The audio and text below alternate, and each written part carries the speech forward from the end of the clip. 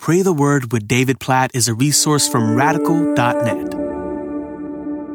Haggai chapter 1, verses 3 and 4. Then the word of the Lord came by the hand of Haggai the prophet. Is it a time for you yourselves to dwell in your paneled houses while this house lies in ruins? I want you to catch the picture of what God is saying through Haggai right here. He's rebuking his people for taking care of themselves and their own preferences, but not providing for his people, and specifically the priority of their worship of God and the rebuilding specifically of the temple. Is it a time for you yourselves to dwell in these nice paneled houses while this house, the house of God, the place of worship among God's people, lies in ruins? And the issue is clearly about the priority among God's people. They have prioritized themselves and their preferences and their comfort over the worship of God. And it's a pretty penetrating couple of verses to cause all of us to ask today, what are we prioritizing in our lives? And not just what would we say we're prioritizing, but to look at the evidence of our lives. Look at how we spend our time, how we spend our money, what our affections and our emotions are most excited by, what we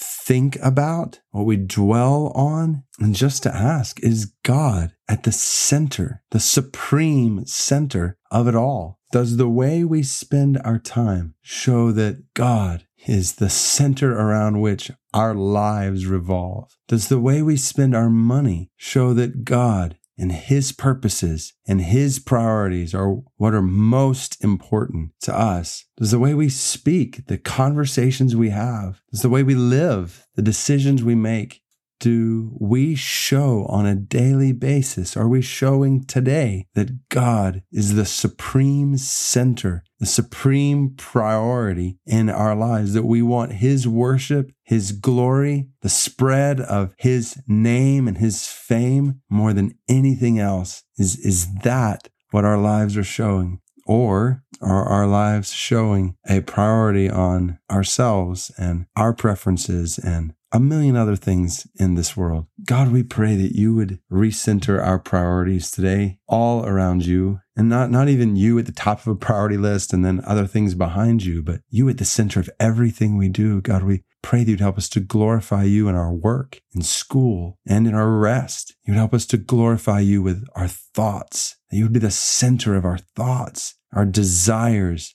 our words, God, that we would speak your word continually in Deuteronomy 6 kind of way all the time. God, we pray that our time would be taken up with seeking you, knowing you more, meditating on your word and obeying it. God, we pray that it would be evident to people around us that you are the supreme center of our lives, the way we live, the way we talk about you. God, we pray that unbelievers today would know more about you because of us, and because you are at the center of our lives. We pray that you would help us to share the gospel today. Help us to prioritize the spread of your worship over our reputation or our comfort. God, we confess we have clearly not prioritized your great commission, the spread of the gospel among all the nations. God, forgive us for not prioritizing the spread of the gospel to over 3 billion people who've never heard it before. God, forgive us for that. We want to prioritize what you have clearly told us to prioritize. We want to make disciples of all the nations.